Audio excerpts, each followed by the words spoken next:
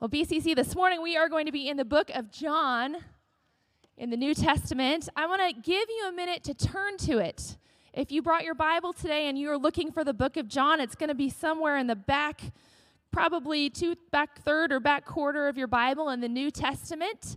If you look for it, maybe you have your phone today, but I'm going to give you a few extra minutes because we are going to walk through this scripture together, and I'd love for you to have access to it. So you can open up the Bible app. You can go to BibleGateway.com, which is my favorite online resource, but I'd love for you to turn to the 9th chapter of the book of John with me this morning.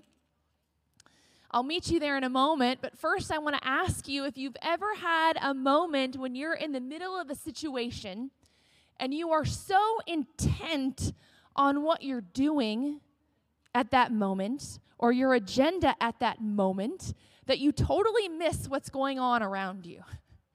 Have you ever been in that place?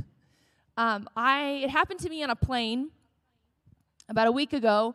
I was totally absorbed in a movie, a great movie I was watching on my phone. And this is unlike me, but I was so absorbed that I didn't realize that the plane had begun its descent into our destination. And the plane hit the ground, and I jumped about 10 feet out of my seat. Thank goodness I had my seatbelt on because I scared everyone around me. I think they thought I had never flown before because I was so jolted by the impact of the plane touching the ground that I, made a fool of myself. But I was completely unaware of what was going on around me because I was so focused on this movie, the situation in front of me. And I wondered if that's something that maybe I'm alone in, but maybe it's something you've experienced too. Scientists have actually studied this phenomenon in our brains, so it tells me I'm not alone in this. But there was a landmark study done in the late 90s that focused on our attention in any given situation, our ability to miss things. So I thought maybe we could participate in this study together this morning. All right, so we're going to bring up a video, and I want you to watch the video. The goal of you watching the video is I want you to count. There's some people passing a basketball, and I want you to count how many times people in white shirts pass the basketball in this video. All right, so I'm going to step to the side here, and Kelsey is helping me. Thank you, Kelsey, and we're going to show this video to you. This is a test of selective attention. Count how many times the players wearing white pass the basketball.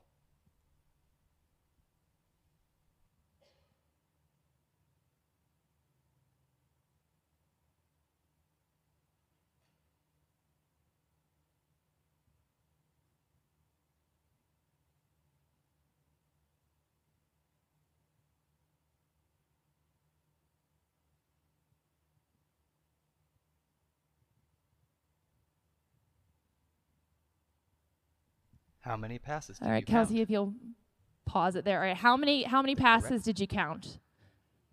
15, did I hear? 15, does that seem to be the consensus? 15 is actually the correct number. I'd also like you to note that every pair of jeans in that video is now back in style from 1999. But who saw the gorilla? Who did not see the gorilla? It's okay, safe place. So when scientists did this study, about 50% of people who watched that video the first time, and Kelsey, if you want to play it again, I'm just so you can, if you're like me, I need to know if I missed it. I need to know that it actually was there. You can just go ahead and play through it. So about 50% of the people who watched this video did not see the gorilla. But there he is. He's going to pause and give us his gorilla moment here. Yep. Thank you, Kelsey.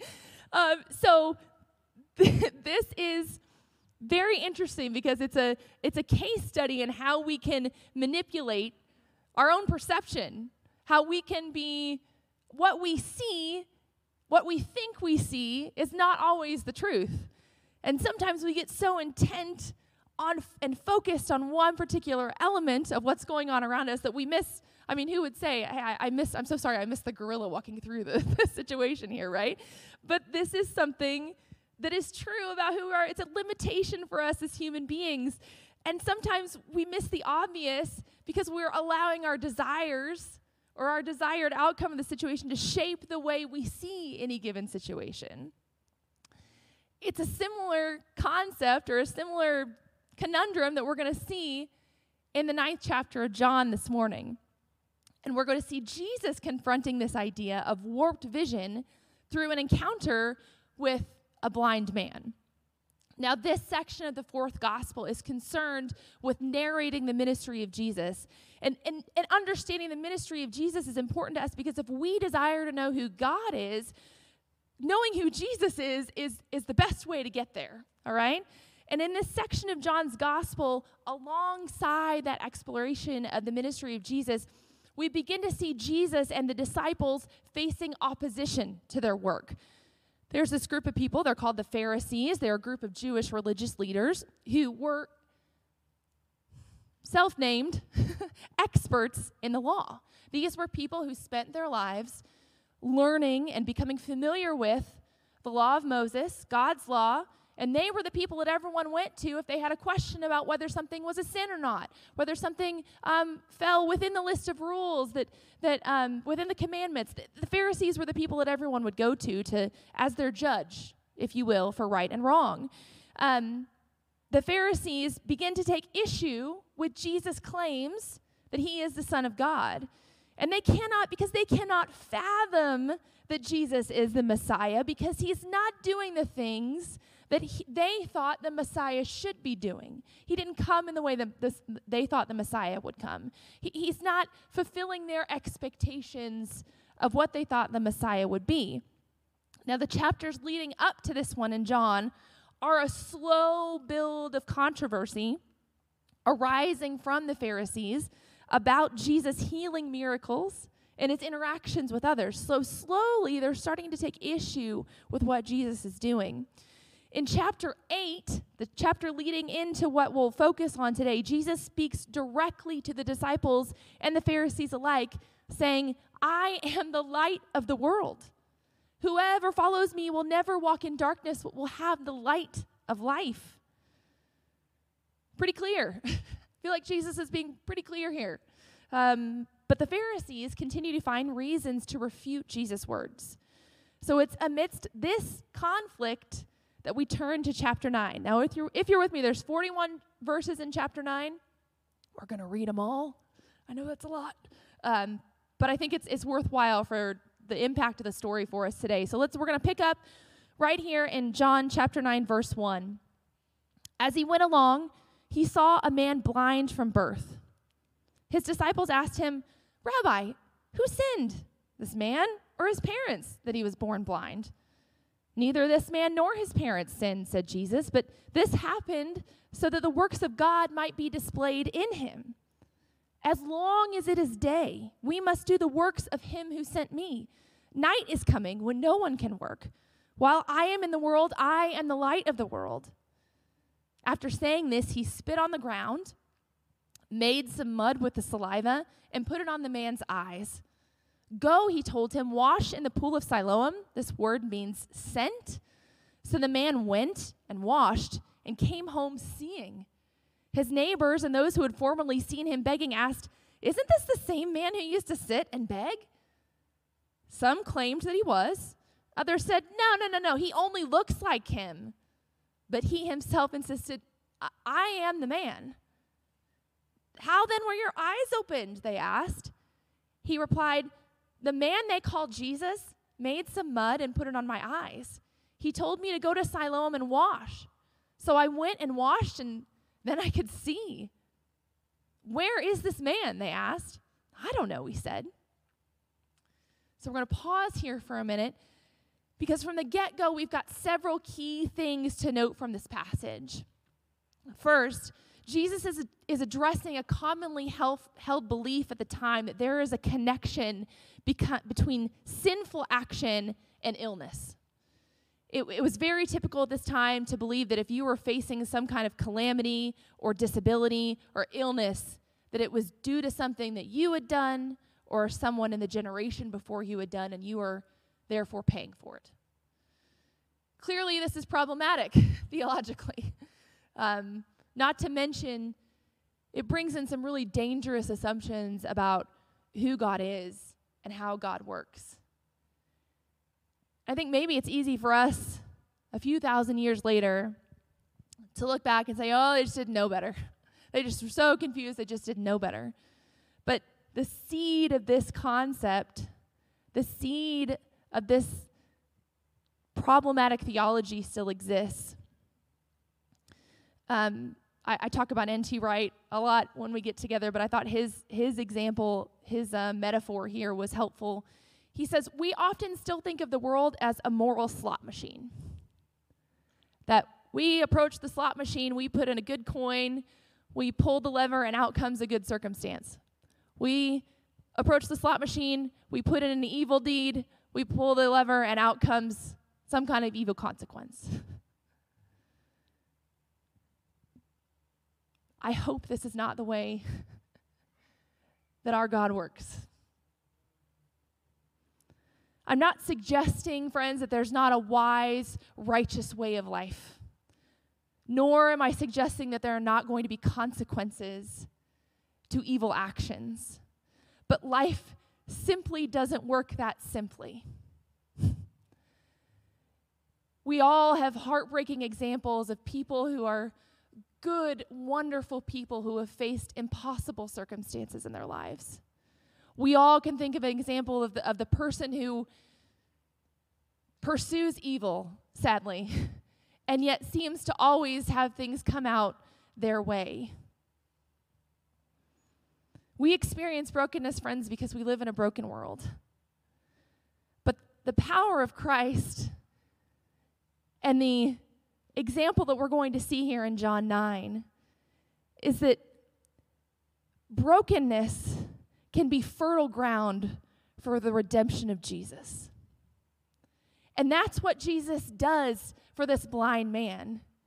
He says, no one sinned to get you here. He says, I'm going to do something beautiful. And I'm paraphrasing here, but he says his exact words are, this happens so that the works of God might be displayed in him. So as we're thinking about Jesus taking this brokenness and using it for fertile ground for his redemption, we might consider that the chaos and the misery of the present world can be the raw material out of which a loving and wise and just God is making a new creation.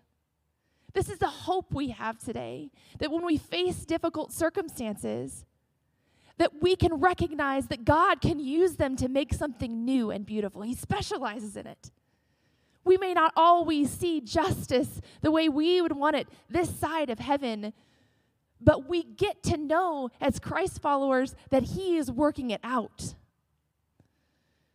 Jesus reiterates here that he is the light of the world and that he is here to do his Father's business. This man who was likely ostracized by society because of his disability. He was likely forced to live outside of town. He was likely not allowed to worship. His family was likely not allowed to worship because of his disability. Becomes a part of a bigger redemption story. He is no longer an outsider. Jesus brings him and makes him a vital part of what he's doing during his time on earth. And so Jesus demonstrates here that healing is possible and that transformation is a part of his mission. He wants to transform, and we see it happen here to this man physically. Interestingly, and I want you to really pay attention to the blind man throughout our time together this morning, but interestingly, his friends and neighbors are somewhat incredulous. They're not even sure this is the same guy that they previously knew. They pepper him with questions. How did this happen? Who healed you? How did he do it? Where is he? Right? They are just can't compute. They seemingly can't compute what's happening here. And the blind man responds directly, it was the man they call Jesus. So let's pick back up with the story in verse 13.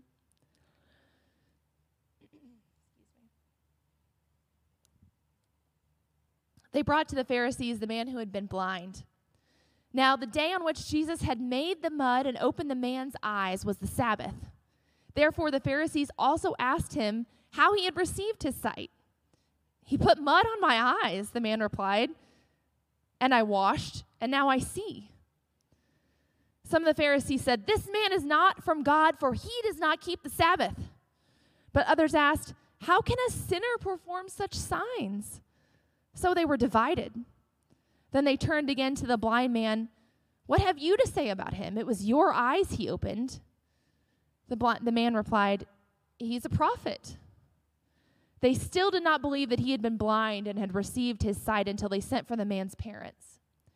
"Is this your son?" they asked. "Is this the one you say was born blind?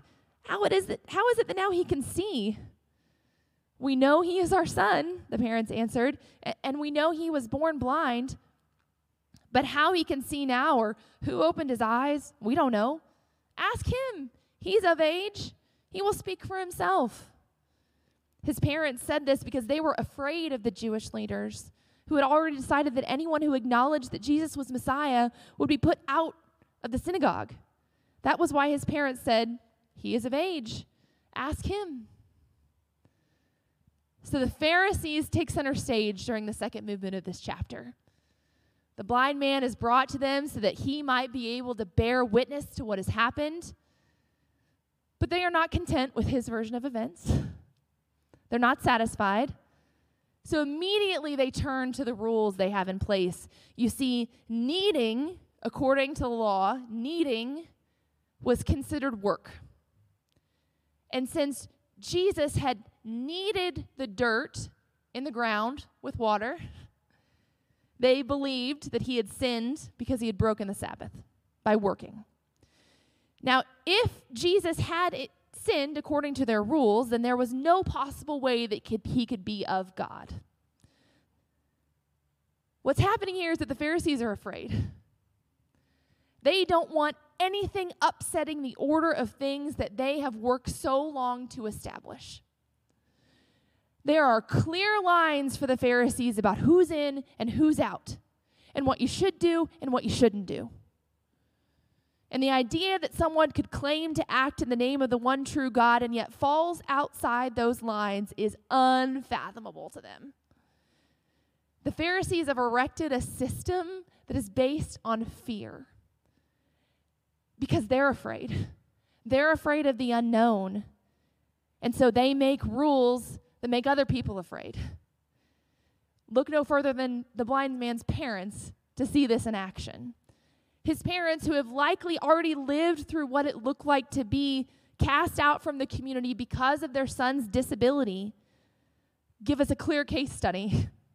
They deflect the Pharisees' questions. They say, "We don't know, he's of age, go ask him." Why? Because as the scripture tells us, if they had acknowledged Jesus as Messiah, the Pharisees had decided they were out. If someone acknowledged that Jesus was Messiah, the Pharisees told them, "You have no part with us here." They were afraid. This section of the story highlights the negative impacts of being governed by fear. Not only has fear clouded the Pharisees' vision, but it has limited the blind man's parents' ability to participate in the kingdom of God. Note here, though, what did the blind man respond when the Pharisees asked him who Jesus is? Check out verse 17. What do you say about him? It was your eyes he opened, and he responds, he is a prophet.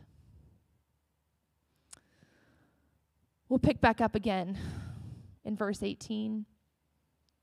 A second time they summoned the man who had been blind. "Give glory to God by telling the truth," they said. "We know this man is a sinner." So the blind man replies, "Whether he is a sinner or not, I don't know. One thing I do know, I was blind, but now I see."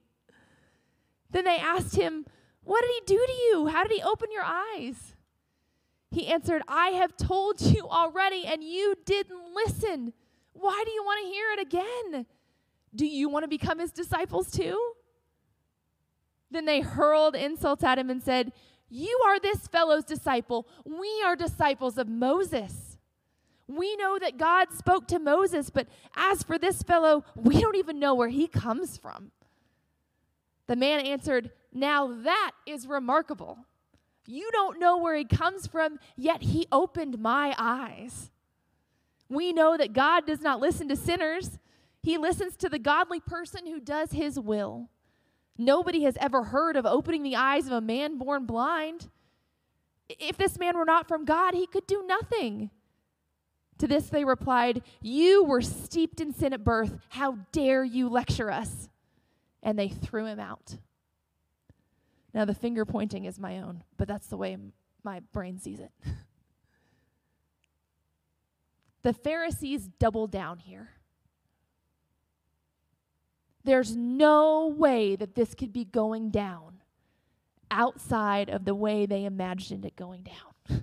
They are absolutely sure that this Jesus guy and God cannot be in the same conversation. You're either a follower of Moses or you're a follower of Jesus. You cannot be both.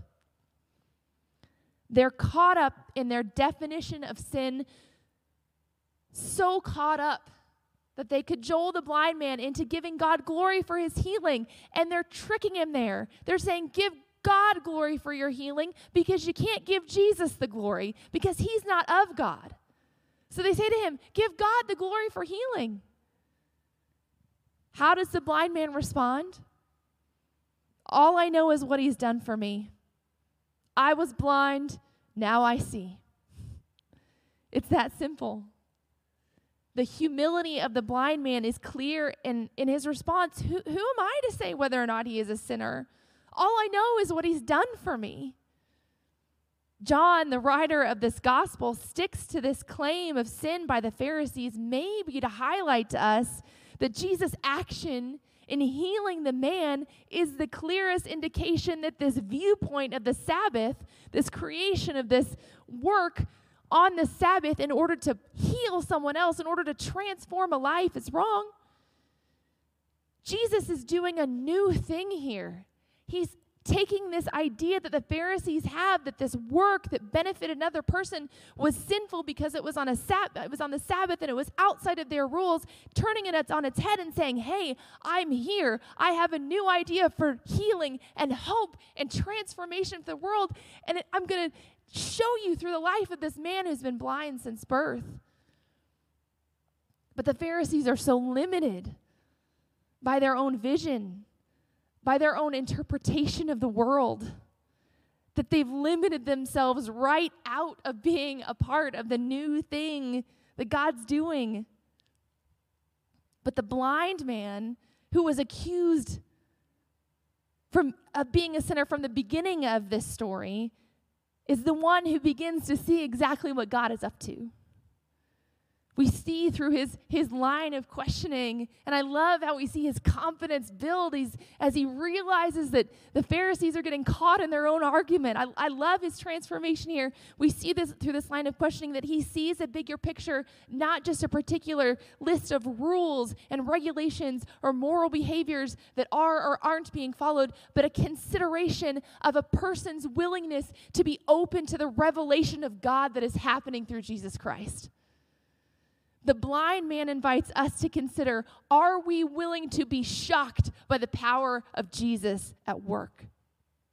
Are we willing to lay down the assumptions and categorizations and man-made rules for the sake of the new story Jesus is ushering in, the one that leads to true freedom away from evil and death? Or will we be content staying in the comfort of the own boundaries and boxes we've created that cause us to miss what God's doing? There's one final note in this story, picking up in verse 35. Jesus heard that the Pharisees had thrown him out, and when he found him, he said, "Do you believe in the Son of Man?" "Who is he, sir?" the man asked. "Tell me so that I may believe in him." Jesus said, "You have now seen him. In fact, he is the one speaking to you, with you." Then the man said, "Lord, I believe." And he worshiped him. Jesus said, "For judgment I have come into the world so that the blind will see, and those who see will become blind." Some Pharisees who were with him heard him say this and asked, "What, are we blind too?" Jesus said, "If you were blind, you would not be guilty of sin. But now that you claim you can see, your guilt remains." So at the end of the chapter, we find our blind man once again tossed out of the community by the religious leaders. In many ways, we've reached a parallel to the beginning of the chapter as the blind man once again encounters Jesus. But this time, he does so with different vision. He does so with vision that's been altered not just physically, but spiritually. And Jesus asks him, "Do you believe in the Son of Man?" That phrase, the term which in traditional Jewish usage was used as a marker for the beginning of God's final judgment, is used exclusively as a messianic identifier in the New Testament. In the New Testament, it's exclusively used to point to the Messiah. And when used here by Jesus as a self-identifier, as he's saying, "I am the Son of Man," suggests that this judgment that was prophesied in the Old Testament is already here at work. I'm here. I'm the Son of Man. I'm at work. And the light that he just told the disciples about in chapter 8, the light had come into the world. The light that heals, the light that bursts with truth, with holiness, with righteousness, changing everything it touches, had come in Jesus. And the blind man, who at the beginning of the chapter simply referred to him as that man, Jesus, professes faith in the Messiah and has his life completely come into focus. The end of the story of the Pharisees, however, has a little bit of a different tone. Jesus exposes their flawed thinking and expresses that not only do they not see, but they likely never will. His response suggests that it's more than just their eyes that are closed. It's their hearts. They aren't making themselves available to the same healing light that they've seen lived out in the example of the blind man. And it's only their own blindness in the form of stubbornness that can explain their behavior. One commentator on the section suggests, to those who remained open and recognized how sin had truly blinded them from knowing the truth, Jesus gave spiritual understanding and insight. At the same time, Jesus rejects those who had become complacent, self-satisfied, and for their own comfort, blind. The Pharisees created their own darkness at the cost of living in the light of Christ. Jesus' presence, says N.T. Wright, divides the world into those who come to the light and allow it to change, heal, and direct them, and those who resist the light and choose to remain in darkness, even while, in some cases, declaring boldly that they are the ones who see things clearly. So why this story? Why this story as we are continuing to walk through this season of Lent as the people of God? I think as we allow Scripture to read us today, that we find that we are all certainly the blind man. We all have limited vision. And I also think that it's likely that we are all the Pharisee. That there are places that we are so convinced of how God is or isn't at work, of how what we're doing is or isn't sin, that we aren't willing for the light to come into our own dark places. And Lent asks us to be honest with ourselves. Lent asks us to invite the Holy Spirit to shine light in our dark places, to give us an eye exam, if you will, so that our vision, our physical vision, and our spiritual vision might be corrected by the light of Jesus. as I read through this passage this week, the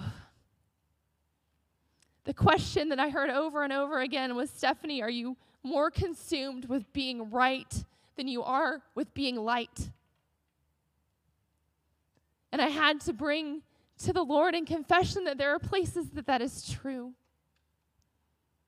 That it's more important that I feel like I'm right than it is for me to lay something at the feet of the cross and say, Lord, bring light to where I've hidden things. You see, when we turn to Jesus, when we offer our dark places to him, he does something so much more beautiful with the things that cause us shame than we could have ever imagined. And I pray today that the grace of God would work in each of us in such a way that our perspectives of the kingdom, of what God is doing, that our perspectives are broadened, that our vision sees so much further and wider than we could have imagined. Because just as Jesus is the light of the world, so we are called to be, just as Jesus is the light of the world, so we are called to be light in the world. We don't want to be known as the people of God who, as a bunch of people who just do a bunch of gatekeeping.